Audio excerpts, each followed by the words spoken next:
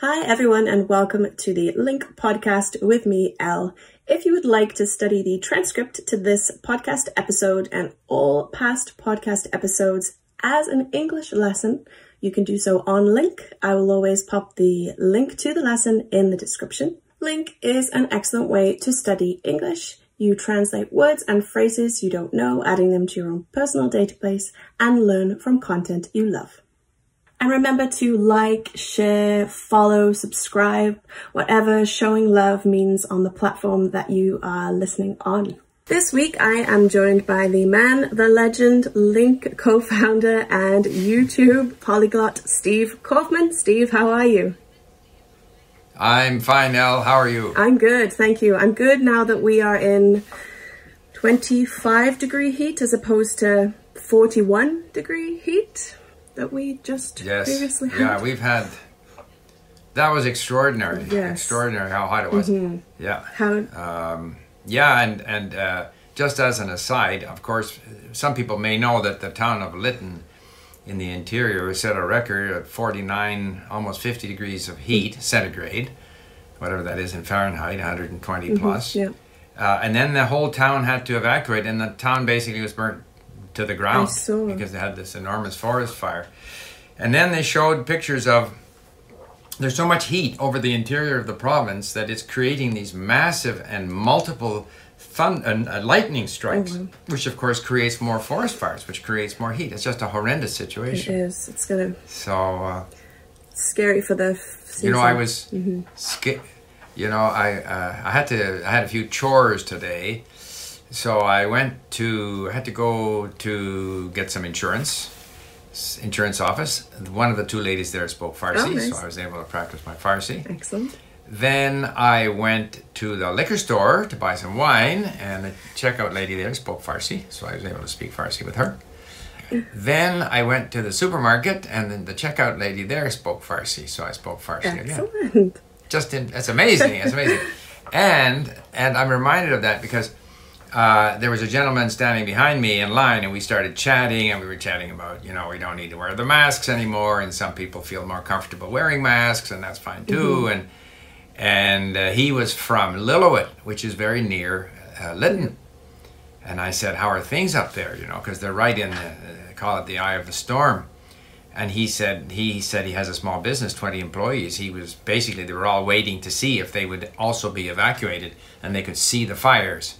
But the fires didn't come their way, and apparently there was a heavy rainstorm, and that seems to have dampened things a little bit. But it was interesting. He's originally from North Vancouver, and we had a long chat. He'd moved up there, and he runs a bakery. And so I said, you know, my wife likes making sourdough bread. And so we talked about bakery and stuff like that. So it was very nice. But here's a guy, he's right on the front lines of the whole heat wave, forest fire situation. It's really scary. I live, so I'm in North Van. I can see the mountains from my street, and they're brown. A lot of the trees have been scorched, and so really? I hadn't seen that. So nearby us then. Yeah, Grouse Mountain up that way. Oh. My husband's lived here his whole life on this street, and he said he's never seen that before. So it's kind of scary for the wildfire season. I mean, if we get a forest fire here in Vancouver, there is no shortage of vegetation. I mean, there are so many trees everywhere. Yeah. That's a scary thought, for sure. I mean, there always used to be forest fires. The difference is there's a lot more people living in the forest now. But the forests always used to burn regularly. Scary. It is. Anyway. So I wanted to ask you about your challenge. Right. Anyone who isn't aware, Steve started a 90-day challenge 30 days ago now, right? So you're a third of the way through. Anyone who doesn't... Only 30 days? I was hoping I was further along than that. Is it dragging, or is it tough to meet your targets? Well, you know, not all of our decisions are good ones, so we can get into it. It's intense, right? A 90-day challenge is intense, for sure. For anyone who doesn't know, a 90-day challenge is 90 days of consistent study every day on Link, hitting your targets, so reading, listening, creating links, which are words and phrases that you don't know that you've translate and save to your database. You're also in a Streak with Steve challenge, which is meeting your daily links target, and which keeps you in a streak for 90 days. That's an intense one also. So you're being sufficiently challenged right now on Link. How is it going? Well, I saw that Streak with Steve. Didn't fully understand what it entailed. But I thought that what I would try to do is force myself to study both Farsi and Arabic. So do 2 languages. Right. And set myself lower goals, like only create 13 links. In other words, look up and save 13 new words a day. Initially in each language, and I think I kept that up for a while, but that's too difficult to do. I find myself wanting to spend at least 1 week on one language and then 1 week on the other language. I find it's a bit confusing to do 2 languages like that. Yeah. I'm committed to doing it. Otherwise, I think I would just go back to saying, work on one for 3 months, really get into it, then work on the other, because I find that I don't slip that much. I can go back, do my mini stories again, and it'll come back to me. Right. So I find that it's a little bit confusing now to be, in one, in the other, back to the first one again. Not an ideal situation, but this depends. Some people do that. Some people study 3 languages at the same time, and they're happy doing it. Wow.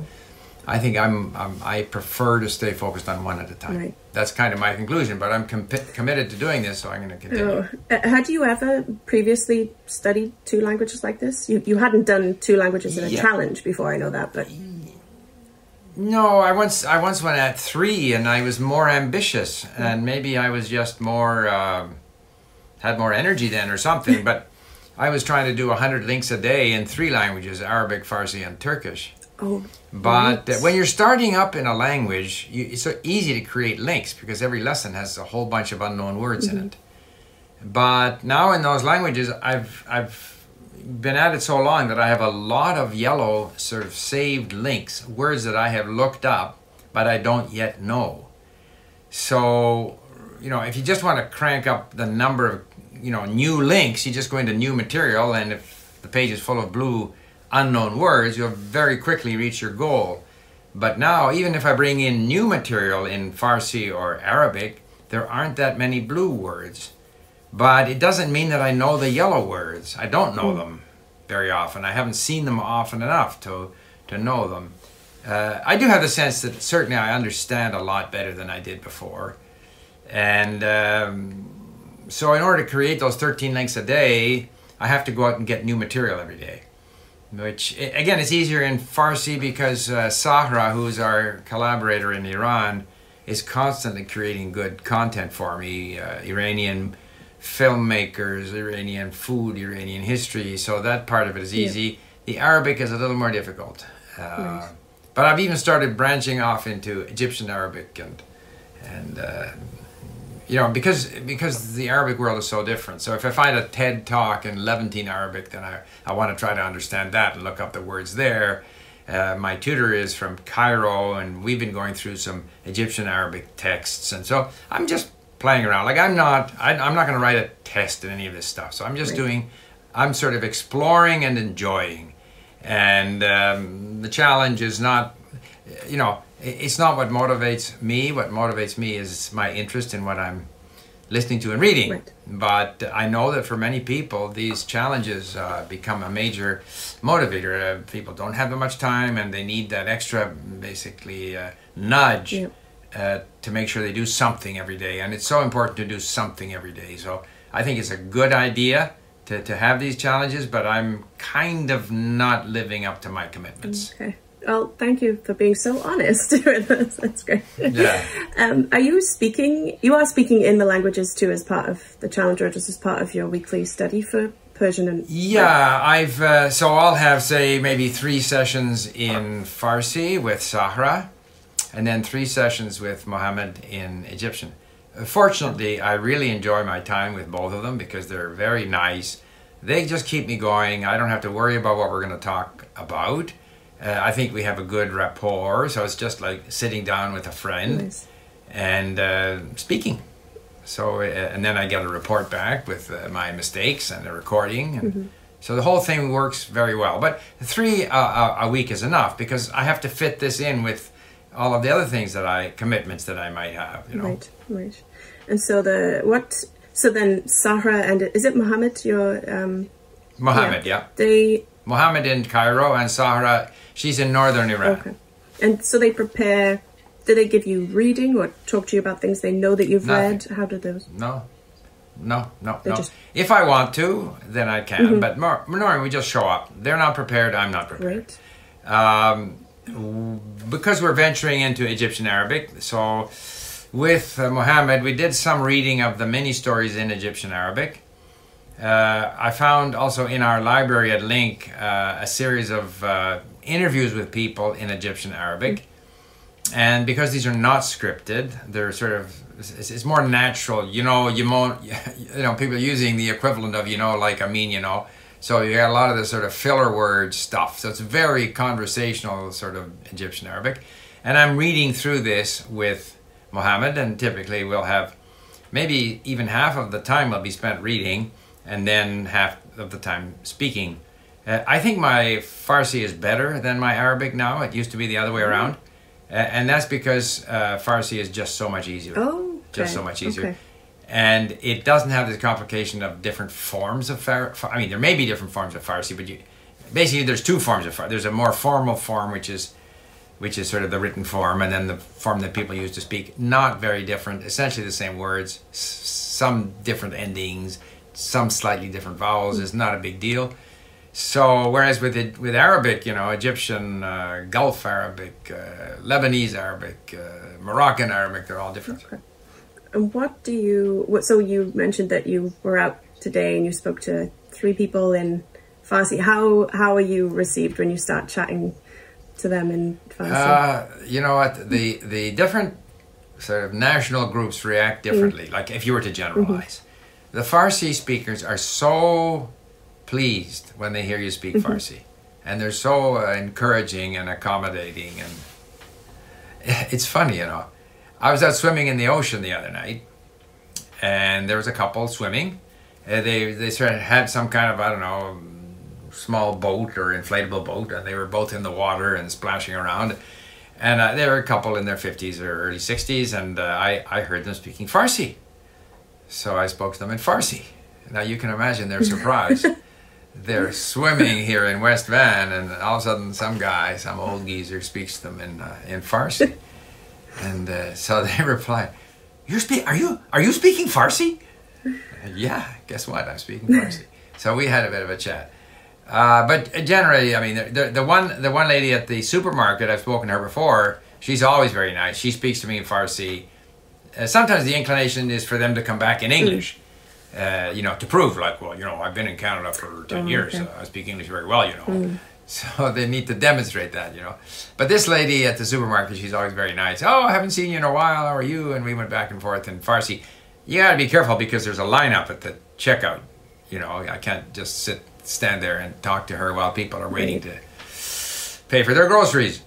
But if I see their name, hear in their accent, I know you're not supposed to do this, but if I figure that they're Farsi speakers, I say, do you speak Farsi? And they normally react very positively. I don't know that you're not supposed to do that. I don't think that's... Well, there's this whole idea, especially so the people who seem to be the most sensitive sometimes are people who are Asian. So if a person looks Asian, in fact, you can't assume that they speak an Asian language, right? I see. In other words, if you have someone who has a Polish name, like in Canada now, we have people from all over, right? So you can find Italian names, Polish names, German names, Dutch names, whatever. You can't assume that they speak that language. Like my name is Kaufman. People can't call Steve Kaufman. Yeah, du bist Deutsch, yeah. They can't. That's not on. So, and the Asians are particularly, or some of them are a little sensitive. Like I'm Canadian. Just because I look Asian, you can't assume that I can't speak English. Okay. So you have to be very careful. So you got to pick. You got to sense if this person. You can't sort of imply that they can't speak English. So I normally will say, you're not even, according to the real diehards, you're not even supposed to have any curiosity about where this person is originally from, even though they look non-Caucasian. That's a no-no. Okay, people have no difficulty asking me if I'm German just by looking at my name, and it doesn't bother me in the slightest. I'm not German, but they can ask me because they're curious. Oh, you got. It's like. Anyway, so you just have to be a little bit aware of that. So I typically say, do you speak an Asian language? It's still a little bit dicey because just because I look Asian, why should I have to speak an Asian language?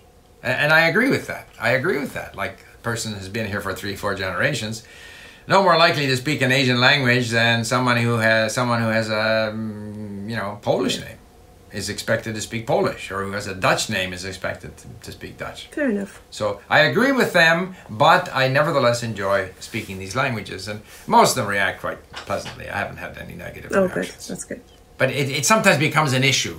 You know, the sort of politically correct people say you shouldn't do that.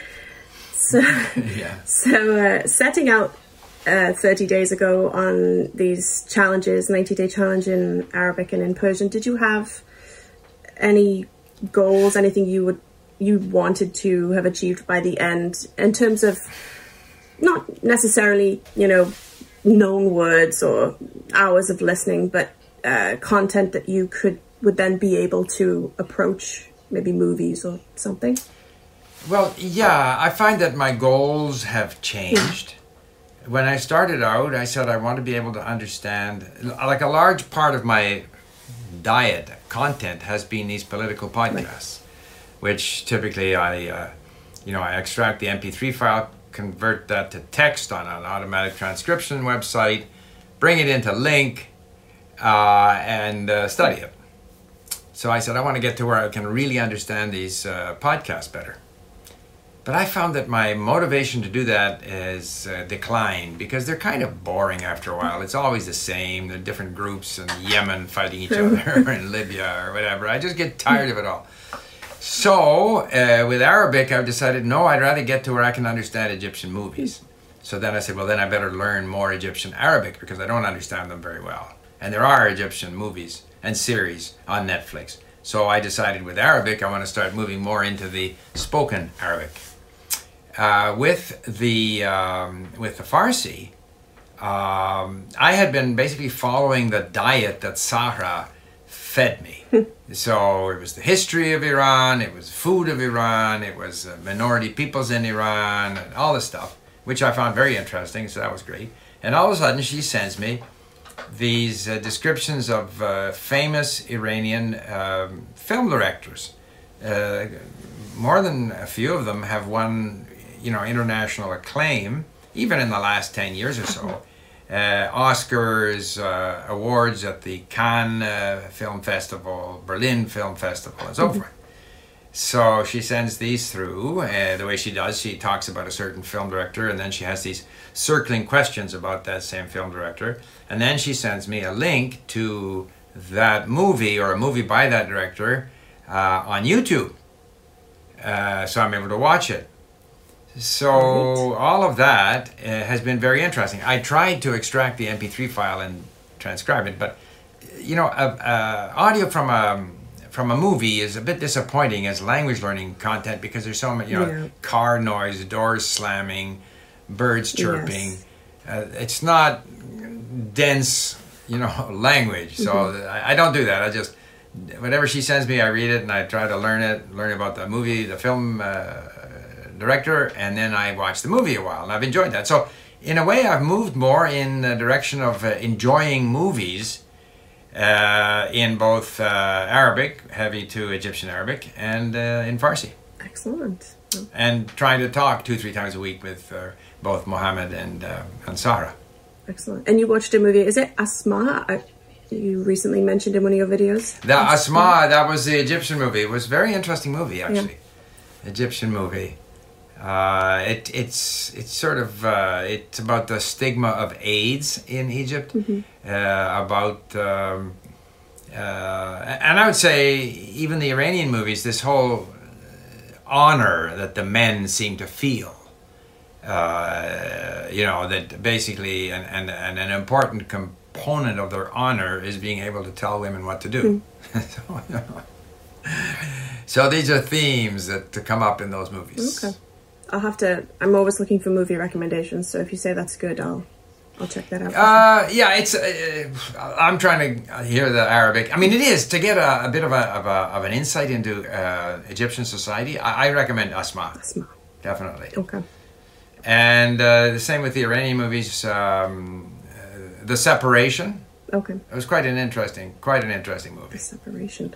Very interesting. It won some awards. Oh, That's an Iranian movie. Is that? I think I've seen that one. Is it about the mother who? Her children don't know who she is. She was. No. Okay, no, I'm thinking of something else. No. It's about a couple in Iran, and they have a daughter, and they were preparing to leave Iran to emigrate, and the wife was very keen on doing that. But then the husband decided he wouldn't go because his father now has Alzheimer's and can't look after himself. Okay. And so then she wants to divorce. And then it gets very complicated. So I won't get into the whole plot, but it's quite good. And it's apparently quite a psychological study on Iranians. And the one thing that comes through when you watch Iranian movies, there's another one called Ellie as well, is that while there's this sub-sense of the sort of male, call it male dominant, honor and stuff.